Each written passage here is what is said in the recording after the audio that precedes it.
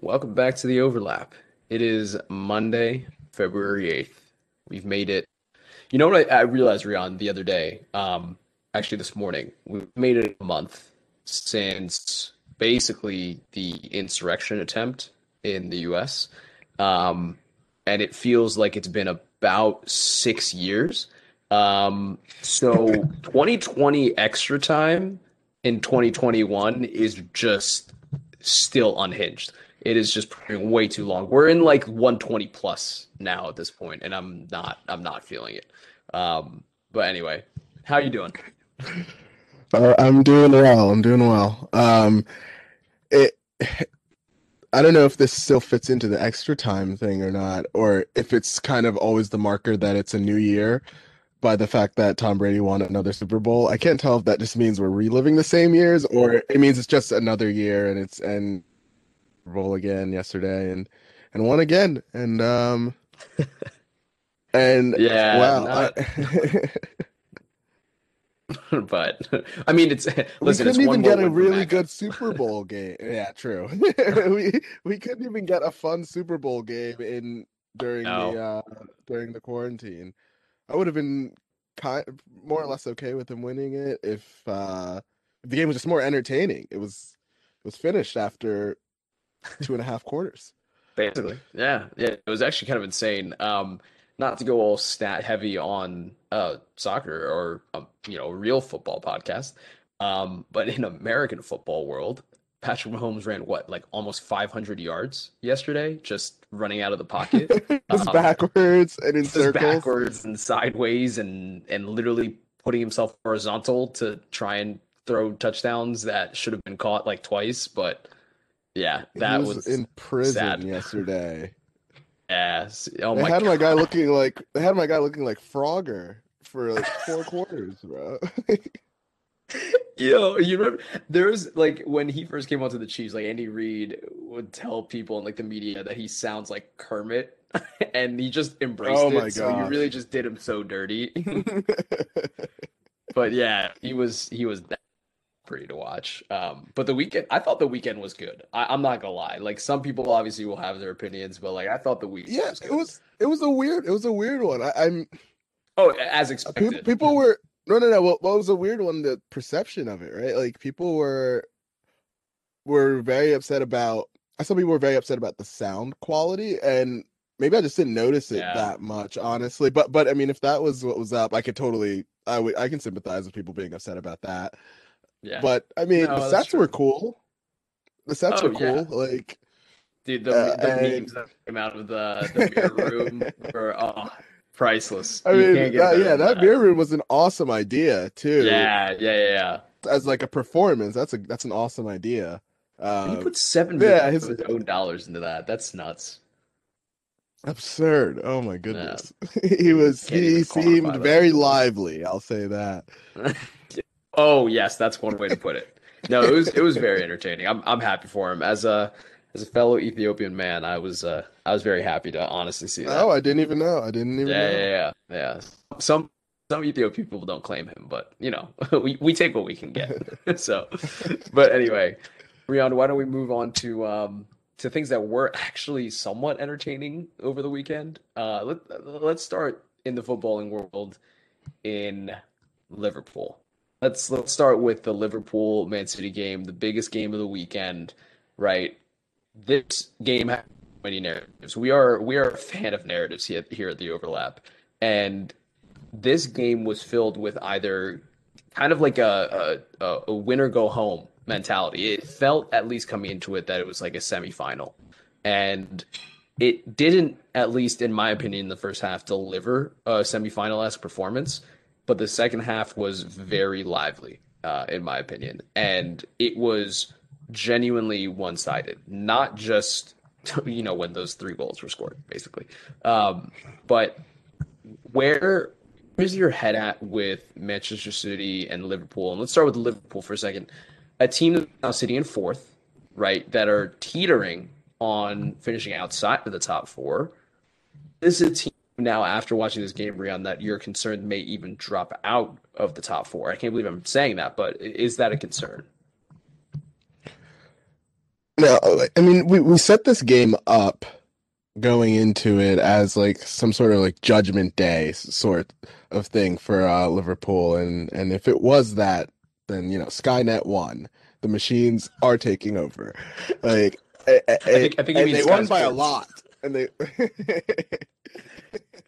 Same No, thing, I but mean continue. Skynet. The machines are taking over Oh, yeah, from yep. That's why you Terminator. ignore me. Yeah, I know. Just ignore me. Continue. But no, in terms of the title hopes, it's done. I think we can throw that out for Liverpool at least, and I mean for everything except the actual mathematics of it, it feels like it's done for just about 19 other teams in the league. Um, but I don't think there's this sort of long term worry for Liverpool that similar to what happened in Klopp's final season with Dortmund, that this is all just going to like fall off, and just kind of implode on itself. I do, I do be cautious of what is happening in the rearview window, um, of the top four. I think we'd still bet on them to finish above Leicester. And I think we're maybe losing some hope that not losing hope. I should say we're not sure anymore that they'll finish above Manchester United, but I think we would still bet on them to finish above Leicester City. But it has to be said that the chasing pack, um, Chelsea has stabilized and been a bit more positive, been more positive the last couple of weeks. Spurs have been up and down recently, but again, as long as they have Kane and Son, they're gonna have a chance, right? But the thing is with Liverpool this season, and we've tried to compare what's been the difference this season than last season.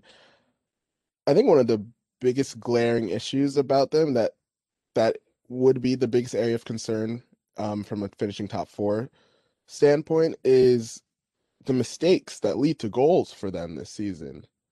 That last season they had 10 mistakes that led to goals, fourth fewest in the league. This season they already have 13 leading to goals, and that's first in the league. Alisson himself had one mistake that led to a goal last season. He's got four already this year, and two of them came against Manchester City. To be fair to him, but and also to be fair to him, we don't have to touch on too much what what went wrong in those situations. It's very obvious, and we don't expect that to ever happen with Allison again. So we're not there's not a major worry there. It's just kind of the symptom of kind of the whole team imploded in this game. Um, but yeah, it's cutting out those mistakes, and it's I don't know, finding ways to keep themselves in the game more, right? Um, I don't know. At least, how are you feeling about them? I think that Liverpool are one of those teams that we associate with one thing, and that's just such a rigid focus and mentality on always going 110%. Like they're a team that statistically, right, especially last season, ran, I think, the most in the Premier League across the entire season. They're a team that you associate with a Jurgen Klopp style of play that constantly just never give up. But it felt like in this game, in the first half, in my opinion, I thought Liverpool were the better side. I thought Liverpool had more chances. They looked more dangerous on the wing. I think in large part because of the combination of the front three looked very reminiscent of last year. I thought Firmino got into excellent positions in a false nine area outside the 18. I thought that Mane was able to take on, excuse me, wingers one on one pretty efficiently. And I think that Zinchenko probably did a better job of containing Mo Salah than I think any other player did, quite frankly, on the flanks. But at the same time, their interchange looked like fresh. It looked like there's a fresh injection of energy there, and that was really encouraging. And we can talk about the penalty call all day. That will always be a point of contention. But what's more interesting to me is that after that penalty, this Liverpool team didn't turn it up a notch. Like it's not like it felt like they were like retreated, and maybe there's something to be said about the quote unquote Manchester City Death Star, as Riyadh likes to call it. Um, are they kind of coming into their own form? But I, I can't get past this nagging feeling that Liverpool retreated in that game. It was so unlike them to sit back and absorb energy and pressure. And I think that was perfectly encapsulated when Thiago was brought off for Shaqiri. I just And Curtis Jones. and And Curtis Curtis Jones. Jones. Yeah. His I think it's so underrated the effect that he has on this team because he's one of the few ball carriers on the team. I think I've talked about this before. I think it's him and Naby Keita are their best in terms of actually advancing the ball forward from midfield. And it was a weird one to take him off for sure. Yeah, yeah. Nothing made sense to me. It felt like Klopp kind of resigned the game after the second and especially after the third goal. And it was just unlike them, in my opinion. Yeah, and look, we've talked about this offline, Elias, but a big difference, at least the flow of games for Liverpool this season, right, has been their inability to take the lead in a lot of games. This was stats from a Twitter account done by one of Sheffield United's data analysts, and he noted that last season Liverpool took the lead in 29 of the 38 Premier League games, averaged 2.8 points per game in those games. They outperformed their XG when the game was tied or they had the lead in those games, and they had a Premier League high 44 minutes per game that they would be leading. So leading for almost half the game last season. This season, they've taken the lead in 12 of 22. They've gotten 2.3 points in those games. They're leading on average 30 minutes per game now, and they're underperforming their XG when the game is tied or they have the lead. And it's just it's just kind of another study, I think, on how much the strategy, and not even the strategy maybe, but the psychology of teams, of coaches, of how everything can change in the game since the first goal matters so much. And there's the stats for it. And I mean, now we might be able to say that the first goal matters for Liverpool more than any other team because we don't have these stats on any other team at the moment, but it definitely matters for Liverpool. And they haven't been able to get control of games this season, and they've only shown a few times, looking at that Tottenham game where they were able to keep fighting till the end and grab a win from a draw. And they just haven't done that enough this season, whereas they were so all-time level good at it last season. While you were saying that, I think I can see that this becoming a Manchester United type situation, not like post Alex Ferguson. I'm talking specifically in the middle of his reign when he replaced or not managers, but assistants and tacticians and rejuvenated the squad. I'm not saying that Liverpool need a wholesale revamp, but I am saying that maybe there's an argument to be made, and I'm probably going to make this argument that they need a kind of a freshness about them in terms of maybe, uh, uh, well, I guess we should wait for Diego Jota to, but maybe giving more chances to different variety of players, especially in the midfield. And I was thinking also the striker position, but I think that there's just that that little bit of chemistry um and almost that energy that's missing from one not key signing, but someone with a drive to actually push them forward, both Yeah. literally and figuratively. So I mean, listen, I don't think this is a risk for Liverpool to fall out of the top four right now. I think that they are a team that got a major wake up call this past weekend, and dropping dropping 3 games in a row, or losing 3 games in a row at home is ridiculous for Liverpool's current standard. The first time in But almost 60 years, since yeah, 1963, that they yeah, lost three that. straight games at Anfield. But I guess this is the old cliche, right? That it's basically only up from here. So I do still think that they stay in the top four. But Rian, why don't we get some expert opinion from a professional and expert of a fatherly caliber, if you will, and let's hear from your dad on the Manchester City side.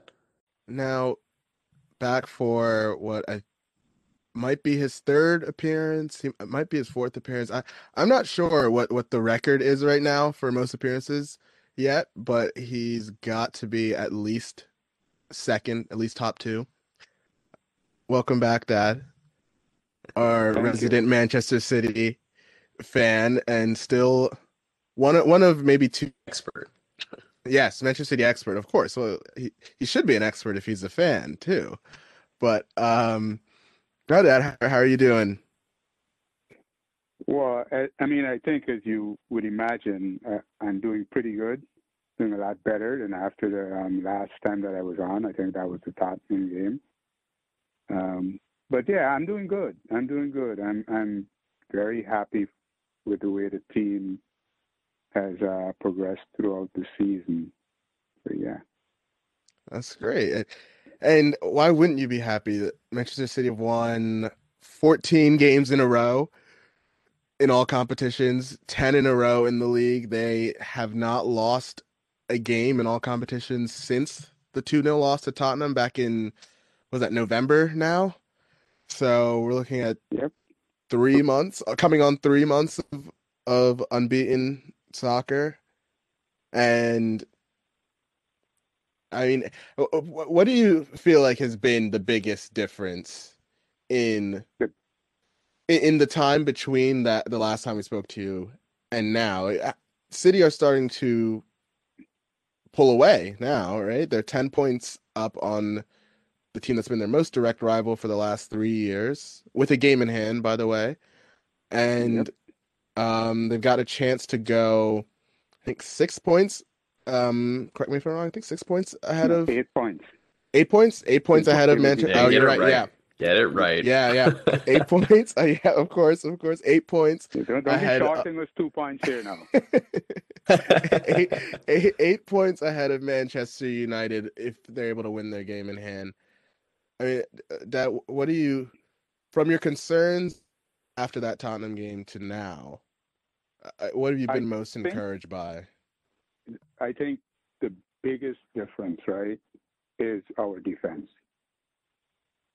And even in the Tottenham match, the defense was just starting to come together. Like Diaz and Stones were at the very beginning of that partnership that I think we can all agree is a pretty effective partnership.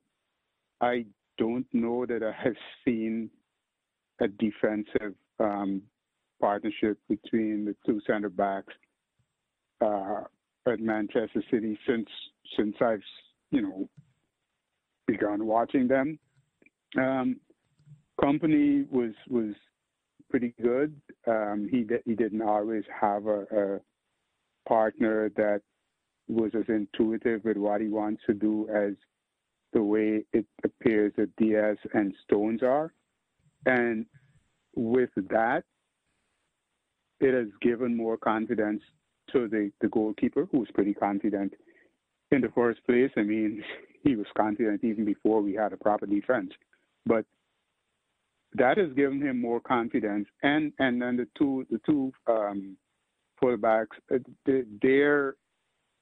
they're playing off of those two, off of the two central defenders, in Diaz and Stones, which they're a very cohesive unit. And even when we switch out the fullbacks and start Cancelo and Walker, or we start Zinchenko and Cancelo, the constant is the pairing of Stones and Diaz, and that I think is the biggest difference with City from that Tottenham match to where we are now. And with that being said, it has given the midfielders and the attacking players a lot more freedom to do what they have to do, even though they play defense, because it's something that Pep,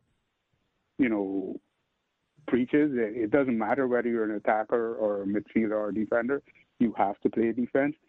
But it gives those forward players a little more freedom to go forward, knowing that the back line is a lot stouter than it was even, and I will go even as far back as our 100-point season when we won the league. We did not have a back defensive pairing as good as Stones and Diaz. So to me, that's the biggest difference from the beginning of the season, quite obviously when we didn't have any defense at all, to now. And another thing is, I think that in a way, I think we used the first month of the season, maybe, month and a half probably of the season to get into shape and get back our mental, get back mentally ready and physically ready, given the fact that there was no off season for us pretty much. So yeah, but I think it's defense is this, like, that to me, that's the biggest reason. Yeah, it's looking like the best center back pairing in the league, definitely, and it might rival any center back pairing in Europe. Diaz has been, obviously, I would say that I'm biased here, but I say between him and Thiago Silva seem like the two best center backs in the league You're this biased. season. But the one of the players that you're saying, that the attackers that are really benefiting from this foundation that's being set by City's solid back line is got to be Phil Foden, of course, who's breakout season, of course, and putting himself in really, really good shape to possibly start in England's first game at the Euros. Just from Smarter Scout, who kind of looks at underlying metrics of players, and one of their features is that they're able to kind of show similar players in terms of those metrics throughout the season, and comparing a player in this season to one that played in prior seasons. And Foden's numbers are most similar to Leroy Sané, Sadio Mane, and Raheem Sterling's 2018-2019 seasons. And a fun one in there is Lorenzo Insigne's 2017-2018 season. So it's just the levels that he's hitting already at 20. And it should be known that even in Sané's 2018-19 season, he was 22 at that point. So the sky's the limit. We know that. But Daddy, did you see him stepping into the David Silva role this quickly, this immediately? And I'm probably just recency bias here, but I think his ceiling is higher than David Silva's. So could you imagine that I don't want to be blasphemous here for a Manchester City fan, I wouldn't go that far yet, right? but even and this kind of what he's doing right now, right, kind of makes all these so-called experts and pundits and prognosticators look really silly, right? I mean, just because the entire thing when David Silva was here and Foden was getting, a couple minutes here, a couple minutes there, people are like, well, the only way he can get better is if he goes out on loan and plays every day. Well, this puts a light to all of that, right? Because it shows you exactly what he was being taught whilst being an understudy to David Silva, right? He learned a lot from David Silva. Playing in spots helped him by not putting a lot of pressure on him. I mean, he's 20 now, right? So he was like in the city first team on and off for the last 2 years. So not having that pressure on him by allowing him to come along at a good pace and being able to study the way Silva, operated and played, sometimes on the pitch with him at the same time, but a lot of times just in training, it is making him into the player that he's turning out to be, and he's going to be very, very, very good.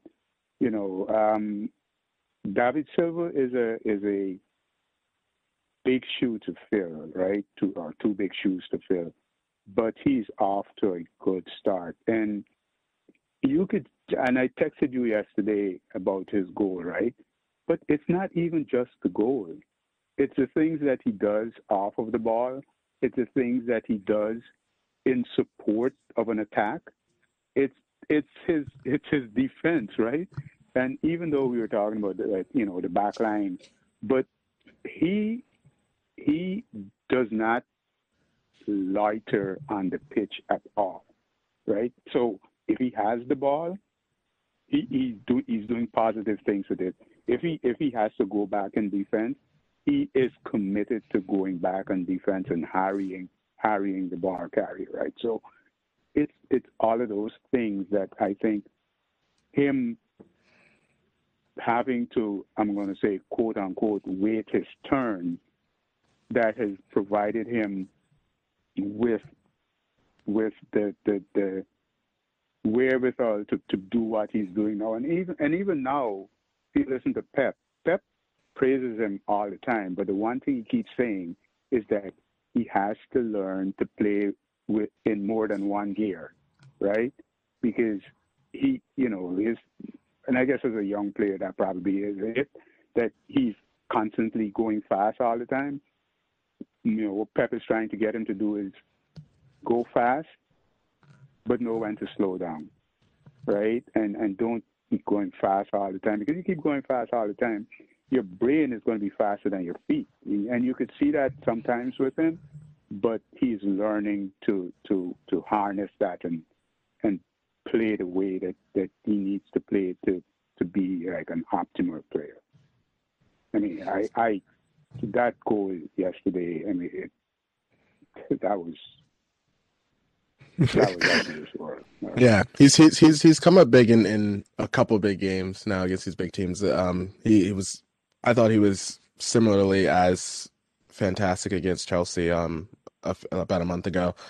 But Ted, thank you for coming on, and congrats to your, again, the Death Star that I call Manchester City, taking out Alderaan yesterday, which was Liverpool. That's right. Yeah. Well, thank you again for coming on, Well, Dad. thank you for having me, guys, and anytime.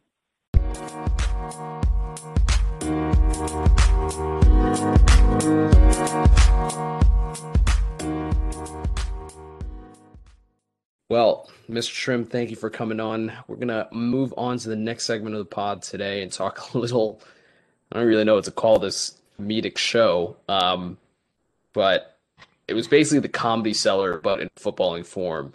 Goalkeeping Rian, form, even. goalkeeping form specifically. Um, let's talk about Everton United, a game that was actually entertaining for once. I don't know why the United games that I've watched with you have not been, but this one was actually entertaining. 3-3, the final score, and as Rihan so pointedly noted in our notes, a pretty terrible day for to be a goalkeeper on either side. Um, Rian, basically this game was given up by the goalkeepers. It was basically a game of who wants to lose more. And ultimately, I think even though it was a draw, United definitely lost more than they should have, at least in sense. So walk me through the comedy errors that happened in this game, and we'll of course have to focus on David De Gea. And I mean, this game, as I put in our notes here, errors by both goalkeepers, sandwiched by a couple really nice goals. I mean, one out of this What? world Yeah, goal by Bruno Fernandes, yeah. and and a pretty good goal from James Rodriguez too. Um, so Everton were starting or without Jordan Pickford, I think was out with an abdominal injury, and so they started their backup keeper, Swedish Olsen, and the guy just didn't look like he could move his feet for 90 minutes. Um, None more obvious of an example of that than the third goal scored by United with McTominay um, winning the header on a free kick. And I think Everton's keeper is still falling at the moment. I don't know if he's hit the ground yet. He could barely shuffle over, and it was just really sad to watch him try to save that. Um, Not to be outdone by David De Gea, especially in the first half, palming it out to Abdullah Decore, who just trickled the ball into the net. And then the third goal, which we can throw blame around there. I think Harry Maguire has to take some blame there for sure. He dropped so early into the free kick and held Calvert-Lewin, and I think Keane, who headed the ball onto Calvert-Lewin, held at least three Everton players onside. You can throw blame maybe onto Tuanzebe, who gave away a free kick very needlessly in the last minute of the last 15 seconds, really, of the game. But ultimately, David De Gea was very afraid to come out to challenge the ball and ended up coming out too late, caught in no man's land, and Dominic Calvert-Lewin does what he does and just scores a tap in. And Everton, it did in the most un-Everton of ways, took a defeat and grabbed a draw from it. Grabbed points from the jaws of defeat there. And now we're in this situation where it feels like we've hit rock bottom for David De Gea, who has gone from 4 years ago, where he was undoubtedly Manchester United's best player, not not like Almost best Real keeper, Madrid's. not even best keeper. Yeah, almost Real. Yeah, he's a fax away from. I mean, it's really funny to think about the domino effect of that, because not that I miss him, but Thibaut Courtois would probably still be on Chelsea at this point. Uh, Yeah. it's just a very interesting. There's an alternate universe where David De Gea is like a three-time Champions League winner. um, but yeah, he went from 2017-18, where he was second in post-shot XG difference, which is a goalkeeping stat. He stopped 6% of crosses, and he had just about half, 0.5 defensive actions outside of the penalty area, where 4 years later, he's now sitting 15th in post-shot XG difference. He stops the second fewest or second smallest percentage of crosses in the league, and he's gonna his actions outside the penalty area have decreased by a third. So it's really tough to watch now, because this guy was unstoppable for 2 to 3 years, and was the only reason that Manchester United were even in the running for trophies at the time. And now he seems like the biggest hindrance for them. Yeah, it is kind of sad. I'm not gonna lie, it is kind of sad to see David De Gea's fall from grace. It's hard to kind of put a pin in it. Like, you know what I mean? It's pinpoint exactly why this happened. It's like he literally almost went to Real Madrid and then fell off the face of the earth, like in terms of form. There's I mean, correlation does not imply causation at all, but there's a correlation between those two dates or that one date, and I don't really have an explanation for it. I don't think anyone does. I think he is slowly but surely lost a lot of confidence. He has come into criticism, especially within the Spanish national team. Um, I mean, it just hasn't he hasn't earned to that mystical level of being the top, especially the top shot stopper in world potentially 4 years ago. And I'm not sure what it takes to get back to that level. Unfortunately, it's actually like one of the mysteries that I have about United and De Gea that I just can't figure out. But he is actually actively costing them points now, actively costing them points. Yeah, and there's like almost a weird mental block too, like where I kind of mentioned the amount of times he's coming out of the penalty area to actually to deal with things. Like it's not even just in the penalty area. Like you saw in the third goal, he he's now like afraid to come out of the 6 yard box a lot of the times, and so it feels mental block maybe, but his numbers have been really declining since the 2017-18 season anyway. Uh, So leaves my question to you, Elias, as our more resident aficionado with the Spanish national team. Kepa obviously is nowhere near that number one spot anymore. No, Um, unfortunately.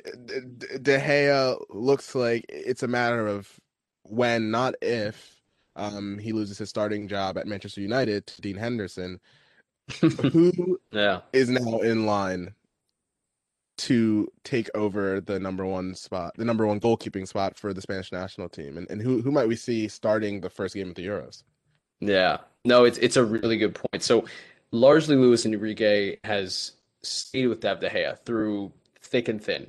He's just been dedicated to keeping him in the starting 11. I mean, there have absolutely been questions being asked, but the one player that's actually within the last year started to get a little bit more playing time with Spain, and I would probably say this started, last year especially. Um, Unai Simon is Athletic Bilbao's starting keeper, and he has had even more prominently last season. This season also had an incredible year. I mean, if you look at Bilbao's defensive record, it doesn't actually look great. I mean, he himself and their defense as a whole, they've kept, I think it's four clean matches only out of the 21 matches that they've played in the league. 20% of their games have been clean sheets. But specifically, what I want to point out that may not be ideal is that he's conceded about 1.2 goals per 90, and that does seem a little bit high.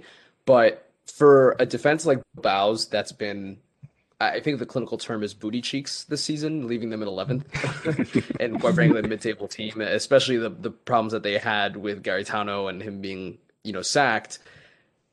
I want to point out his record from last season just briefly, in which he conceded a total of 28 goals the entire season and had 12 clean sheets across all 34 games. And for a mid-table side like Bilbao, that's pretty impressive. And I think two of his top qualities are definitely his passing ability and his shot stopping ability. I mean, both things that fit perfectly for Spain. So I think he his first cap for Spain last season.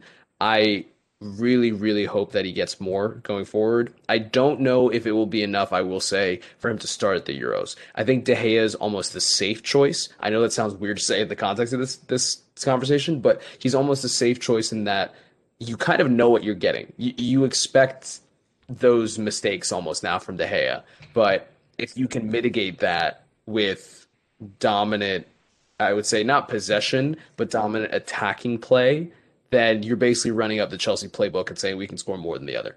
So I think Luis Enrique will probably bet on David De Gea being the starting keeper, but look out, and I would not be surprised if Unai Simon is. and I would note too, like you were talking about for last season, Unai Simon led led La Liga in a post shot XG difference. So you're not wrong. He was arguably the best keeper in La Liga last season. Yeah. From there, shall we? Yes, no, no. Take the words out of my mouth. Go with it. Run. Yes. I was just gonna say, shall we move on to a bit of a look back to the one game before the weekend that we were not able to cover in our last pod. Chelsea Spurs on last Thursday. Chelsea came out and won 1-0. Probably not unlucky, but a more clinical Chelsea team probably wins that by 2, maybe 3 goals. But Elias, can you give me your thoughts on how this Chelsea team looked in this game? And you don't have to compare to Frank Lampard, right, as a whole, but at least in terms of the last month and a half or so, what impressed you about their game against Spurs? I mean, I'll start with Chelsea, but I actually have more to say first. So starting with Chelsea, you said it best to me when you texted me. I think it was during or after this game. This team looks so well now. What I mean by is it takes a good coach to right size the profile of players that you need and put them in the best position to be successful.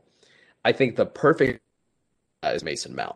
So Frank Lampard put Mason Mount in what do you want to call it? It wasn't an 8 and it wasn't really a 6 and it was somewhere in between. By the end, it was an in between. Yeah, by the end, it was somewhere in between an 8 and a 10, but not so much of to Mason's fault himself. I think there was just a little lack of direction in what the position he was supposed to be Exactly. playing. But that in and of itself was the critical problem, is that there was confusion among the players about which positions they should be playing. One of the crucial, parts of this Lampard, I guess, era is that he lacked, I think, the consistency to play those players almost stubbornly in certain positions, whether you get it right or wrong. And that's what Tuchel is starting to do. You're starting to see, right, that he's understood from watching Chelsea that Mason Mount is a number 8, right? He is an out and out number 8. And quite honestly, I think he shined, especially in this game, right? He scored against Sheffield. I think in the Spurs game specifically, he absolutely bossed that midfield. Like he was running circles around the entirety of Spurs midfield. Honestly, like it's not like Hoiberg was dragging him down that much, but it's something. It's something that we haven't really seen from Mason Mount and his ability to kind of be let loose, Phil Foden way. So I think that the biggest thing that I took away from Chelsea is that they have this sense of an identity, right? That we talked about this idea that they have a game plan, they know how to execute, and that's what they're going to run with for the rest of the season. So that's my thoughts on Chelsea. I'm sure you were happy with the result, but I think it's probably I'm sure you're happy with the result, especially given that A, it was a win, and B, it could have been more sans, lack of being clinical. Yeah, and yeah, and like you're saying, look, Mason Mount has shown now under 2 different coaches, and being a Chelsea player, if he's a Chelsea player for the rest of his career, he'll probably have like 6 more. He'll perform for any coach you give him. And he's led the team in shot creating actions per 90 since Tuchel has come in. He was leading the team before then as well. And I think the impressive thing with him right now is his positions that he's picking up in between the lines are really, really good. And really effective. He's got to obviously fine tune, I think, his final third. Just being more clinical, like I said. Loved the goal that he scored against Sheffield United. More of that. But yeah, there's room to grow there. from a Spurs side, Elias, they just looked all over the place. I mean, I Yes, didn't know yes, exactly yes. what they were trying to do. It seemed like a lot of man marking, and yet they were caught out of. I mean, they were just this field. The pitch looked huge for some reason.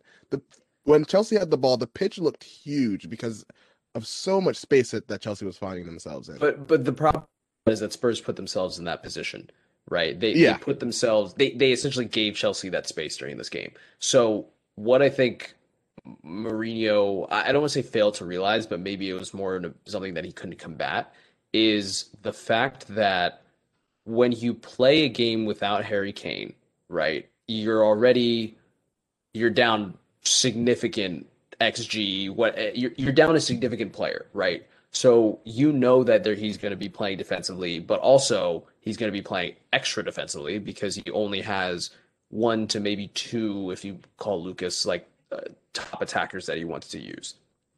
So if you're Jose Mourinho, why don't you just play two stacked lines of four and then two up front like you usually do and defend compactly instead of trying to essentially outnumber the midfield and not succeeding because you're up against superior players with better talent, right? It almost felt like a recipe for not disaster, but he I don't think he set up the team to succeed in this game. Then again, that there's a pretty fair point in that there's no sample data to go off with this Chelsea team, so that's I fair. almost kind of feel for him in that sense.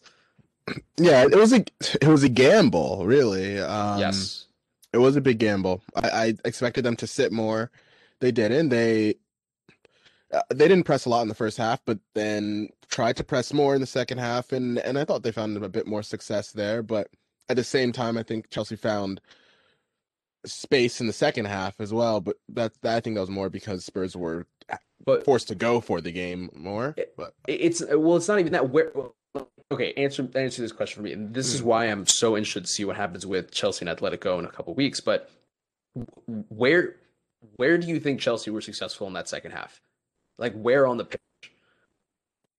I thought they were still able to find spaces in between the lines, between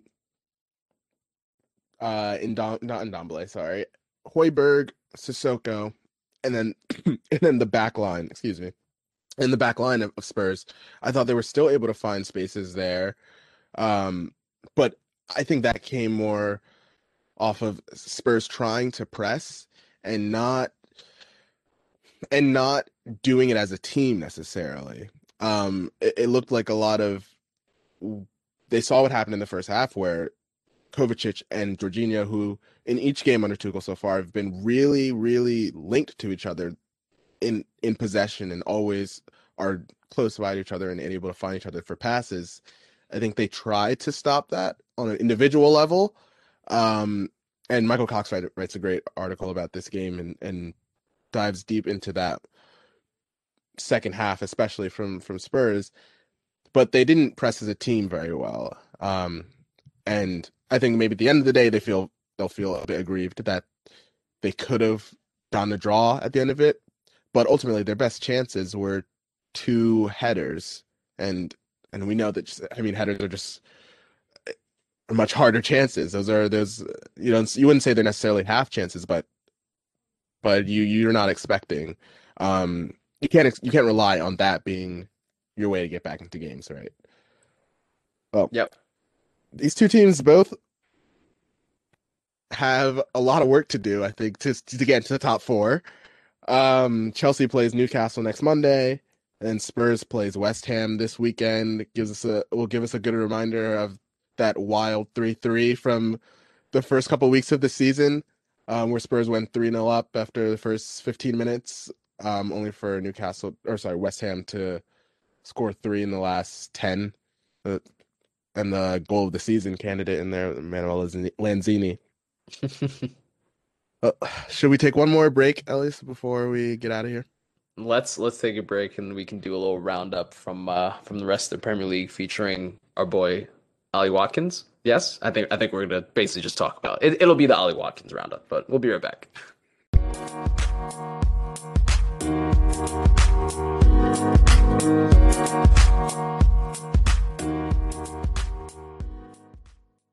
All right, Rian. Last segment, Premier League roundup. I mentioned Ollie Watkins at the start.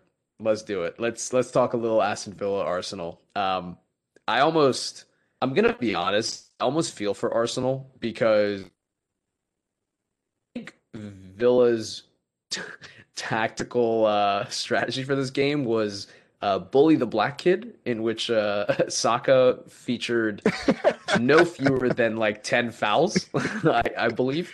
Don't know if that was necessarily an effective strategy, but I mean, I guess clearly it was because they won. It So was I'm of course being very the Cobra Kai sweep the leg just for like 45 yeah, minutes, and then by the second half, they had to move Saka onto the complete other wing.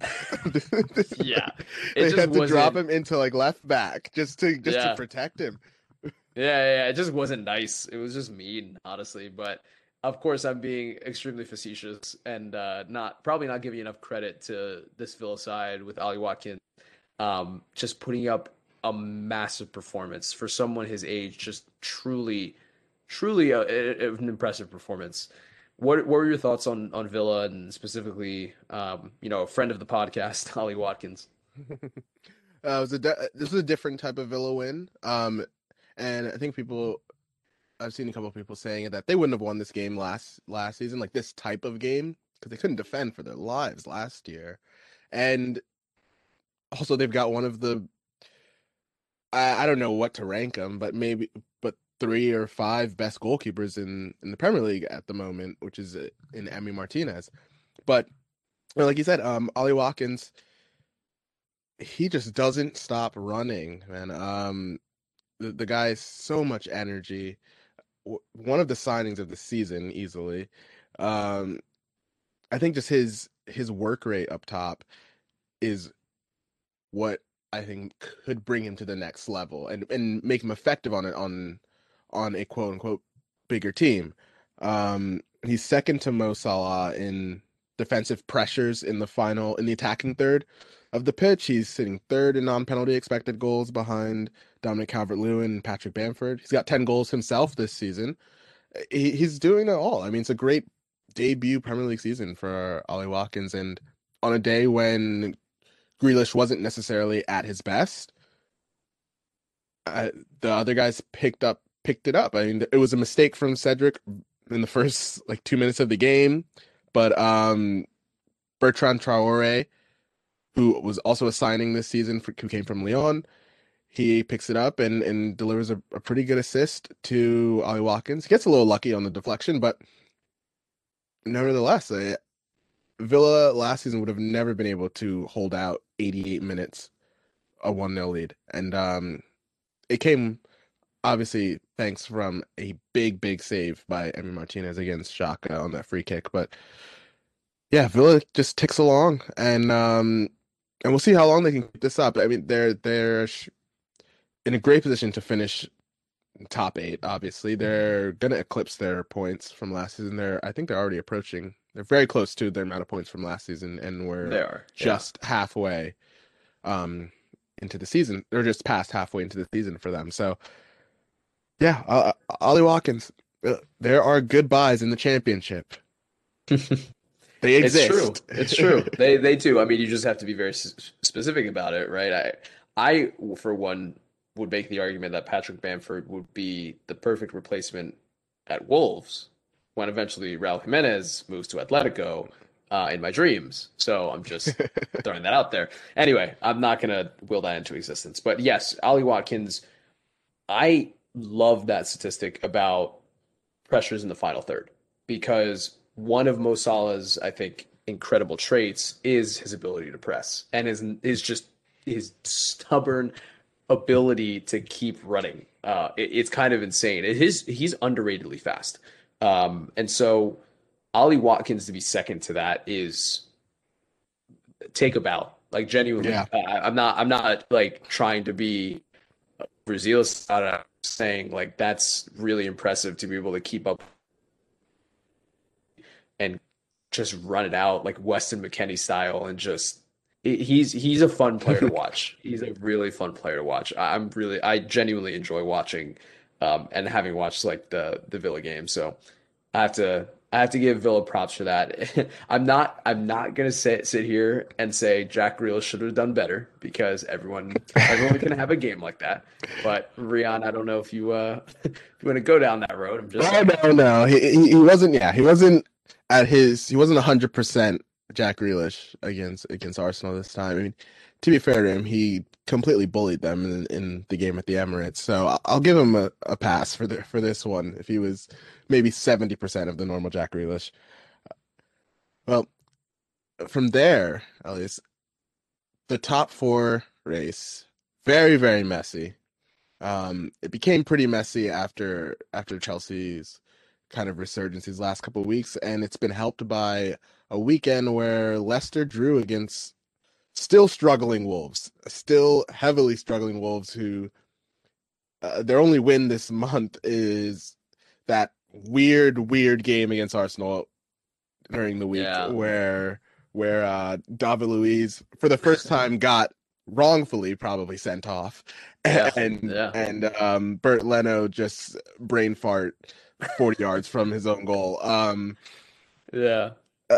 It's a bad draw for Leicester. Obviously, I think I said last week that they needed to get 6 points in this week Yeah. because of the team that they were playing. They got 3 against Fulham, they dropped 2 against Wolves, and now they've got Liverpool, a backs against their wall Liverpool, by the way, like fully backs against the wall. Then Villa, and then Arsenal, who granted are not at, we know they're not Arsenal in that sense this season, but they are still a very tough team to score against for the most part. You know they're going to be solid organization wise and make it I don't hard know for if I would you. go that far, but I get what you're saying. I'm They're not at trying to least shit all over you. they're I at least see what you're saying. organized. They're at least organized. And mistakes can happen with them, but I think they're. In the clown car or on the field? I don't. I'm not I sure. we're gonna have to agree to disagree here. I think they're defensively organized, but Yeah, they in have the same the way that United and mistakes. Harry Maguire are organizationally Oh god. strong in the back. Yeah, of course. No, continue. Continue. Anyway, with 3 games, 3 very tough upcoming games for Leicester. Elias, are you just a little worried for Leicester? Are you feeling okay about them? They're sitting 4 points ahead of Chelsea right now, on the same amount of games, by the way.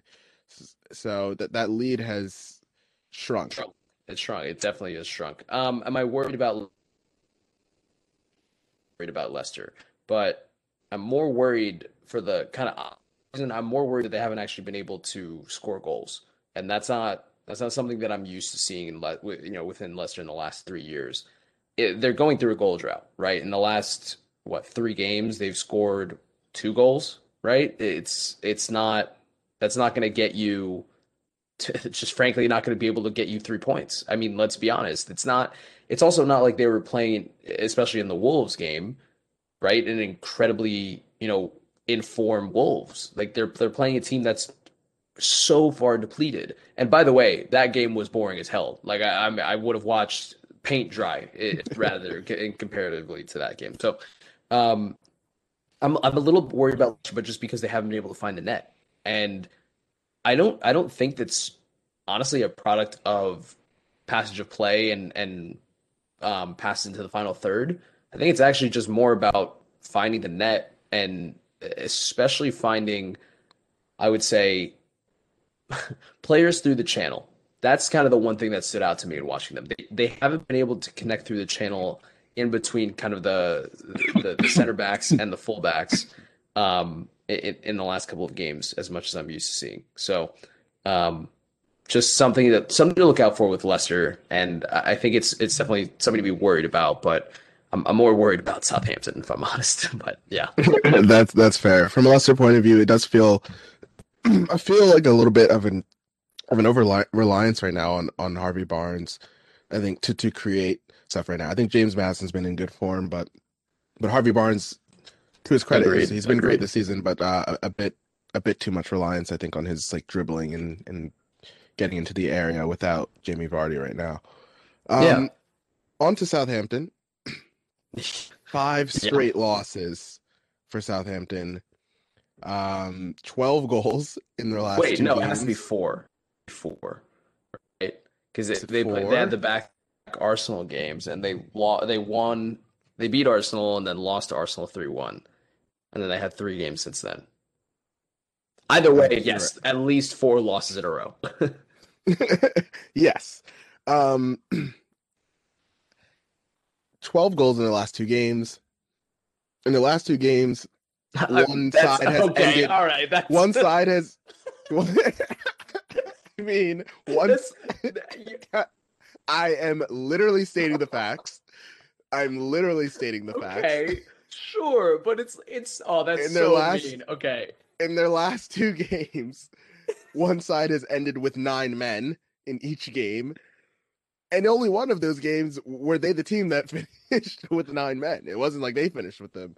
Um, Oh my Look, we don't God. have to touch too much on the Manchester United game. I mean that. No, it's just Look, what's funny to me is that you could have fully just said they lost 9-0 to United. Instead, you made it like try and look better, and you're like, oh, all right, 12, they gave up 12 three goals goals to over two Newcastle. I games. feel like that might be arguably worse. It probably is. No, it definitely is probably. It would have been better if they had won like 4-3. Then no, I think we're not having this conversation. But Of course, at of at course. the same time, I am very confused by Southampton now. They went on such a good run of form. Nothing happened specifically, right? Other than Yeah. Arsenal apparently changing their entire course of the season. But I'm very surprised by what happened with Southampton. I don't. There's no. This is like the conundrum that I have with not Chelsea, with David De Gea. Like I don't understand what happened. There was no reason for Southampton to all of a sudden completely shit the bed. But is it possible that they reached a ceiling,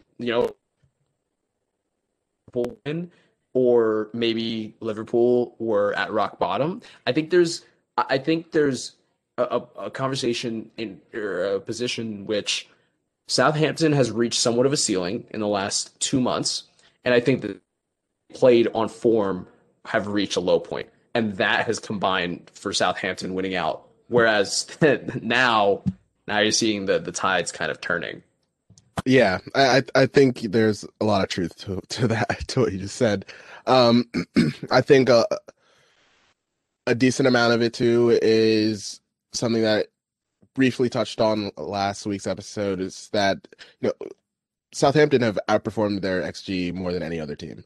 Like the amount of free kick goals and another one that James Ward-Prowse scored this past weekend, the amount of free kick goals and goals that they've gotten off of corners because of great deliveries and just a few like really good goals from outside the box in general from Southampton. Um, I think that's kind of carried points for them a lot this season and recently they're not getting enough of those. And I mean, they are lost when they don't have 11 men on the pitch. That's a real issue, and I hope that loss to United isn't what kind of ends Hasenhuttle's chances at any sort of bigger club. Um, but it's it's a hard one to swallow, and it's a hard one to kind of feed to fans if you're someone who's about to hire him. And, yeah, we got the guy who lost 9-0 2 seasons in a row. Like the guy who Yeah. basically did an encore. Yeah, Yeah, that's our yeah. coach. Twice, Yeah, twice. yeah. So yeah, it's unlucky for Hasenhuttl for the most part, I think, but we're not worried about them. They're not going to get dragged into the relegation fight, obviously, but yeah, it feels like they've peaked, and even if they finish mid-table this season, no one's gonna fault them. So I think it's a shitty week for Southampton. It's been a shitty last couple weeks, but I there's still a good team in there, and there's still a team that's gonna put up, I think, good results for the remainder of the season. I couldn't agree more. I think that's completely valid. I think they're absolutely still a quality side. Ward-Prowse's free kicks and just in general, him as a player are kind of insane. I would love to see a stat over the last season between him and Messi on free kicks. I haven't seen Oh any, yeah. but I would love to see their expected free kick tally. Just food for thought. That just popped in my head. But yeah, disappointing, I think, for Southampton, but they have a little bit more relaxed of a schedule over the next few weeks. So I'm hoping that can actually shift their form, but it's hard. It is hard to let They go need of a a 9 win. nil They loss. they need Yeah, they need yeah, an yeah, yeah. easy They win. just They need not yeah, even yeah, just yeah. like a they need an easy win. Or they need one where no, they need a win. They need to really like let their frustration out on a team. And you Yeah, thought yeah, it no, maybe would have been literally. Newcastle once they went down to 10 men, but no. No, no, Um no, no. Then it became 9 men. So yeah, and it didn't get any better. Yeah, I think that's it though from my have we, end. have we reached And the end? I think it's just about that bachelor time for Oh, The me. Bachelor started. Oh my God! Wow, it's already 8:03. Rihan needs to sprint over to the TV right now, and yeah, low key, I'll probably do that too. So that makes two of us. But yeah, anyway, thank you all for listening. As always, we will be back in a couple days talking a little La Liga and some of the shenanigans going on over there. Thank you, as always, for listening, and talk to you guys soon. Thanks, guys.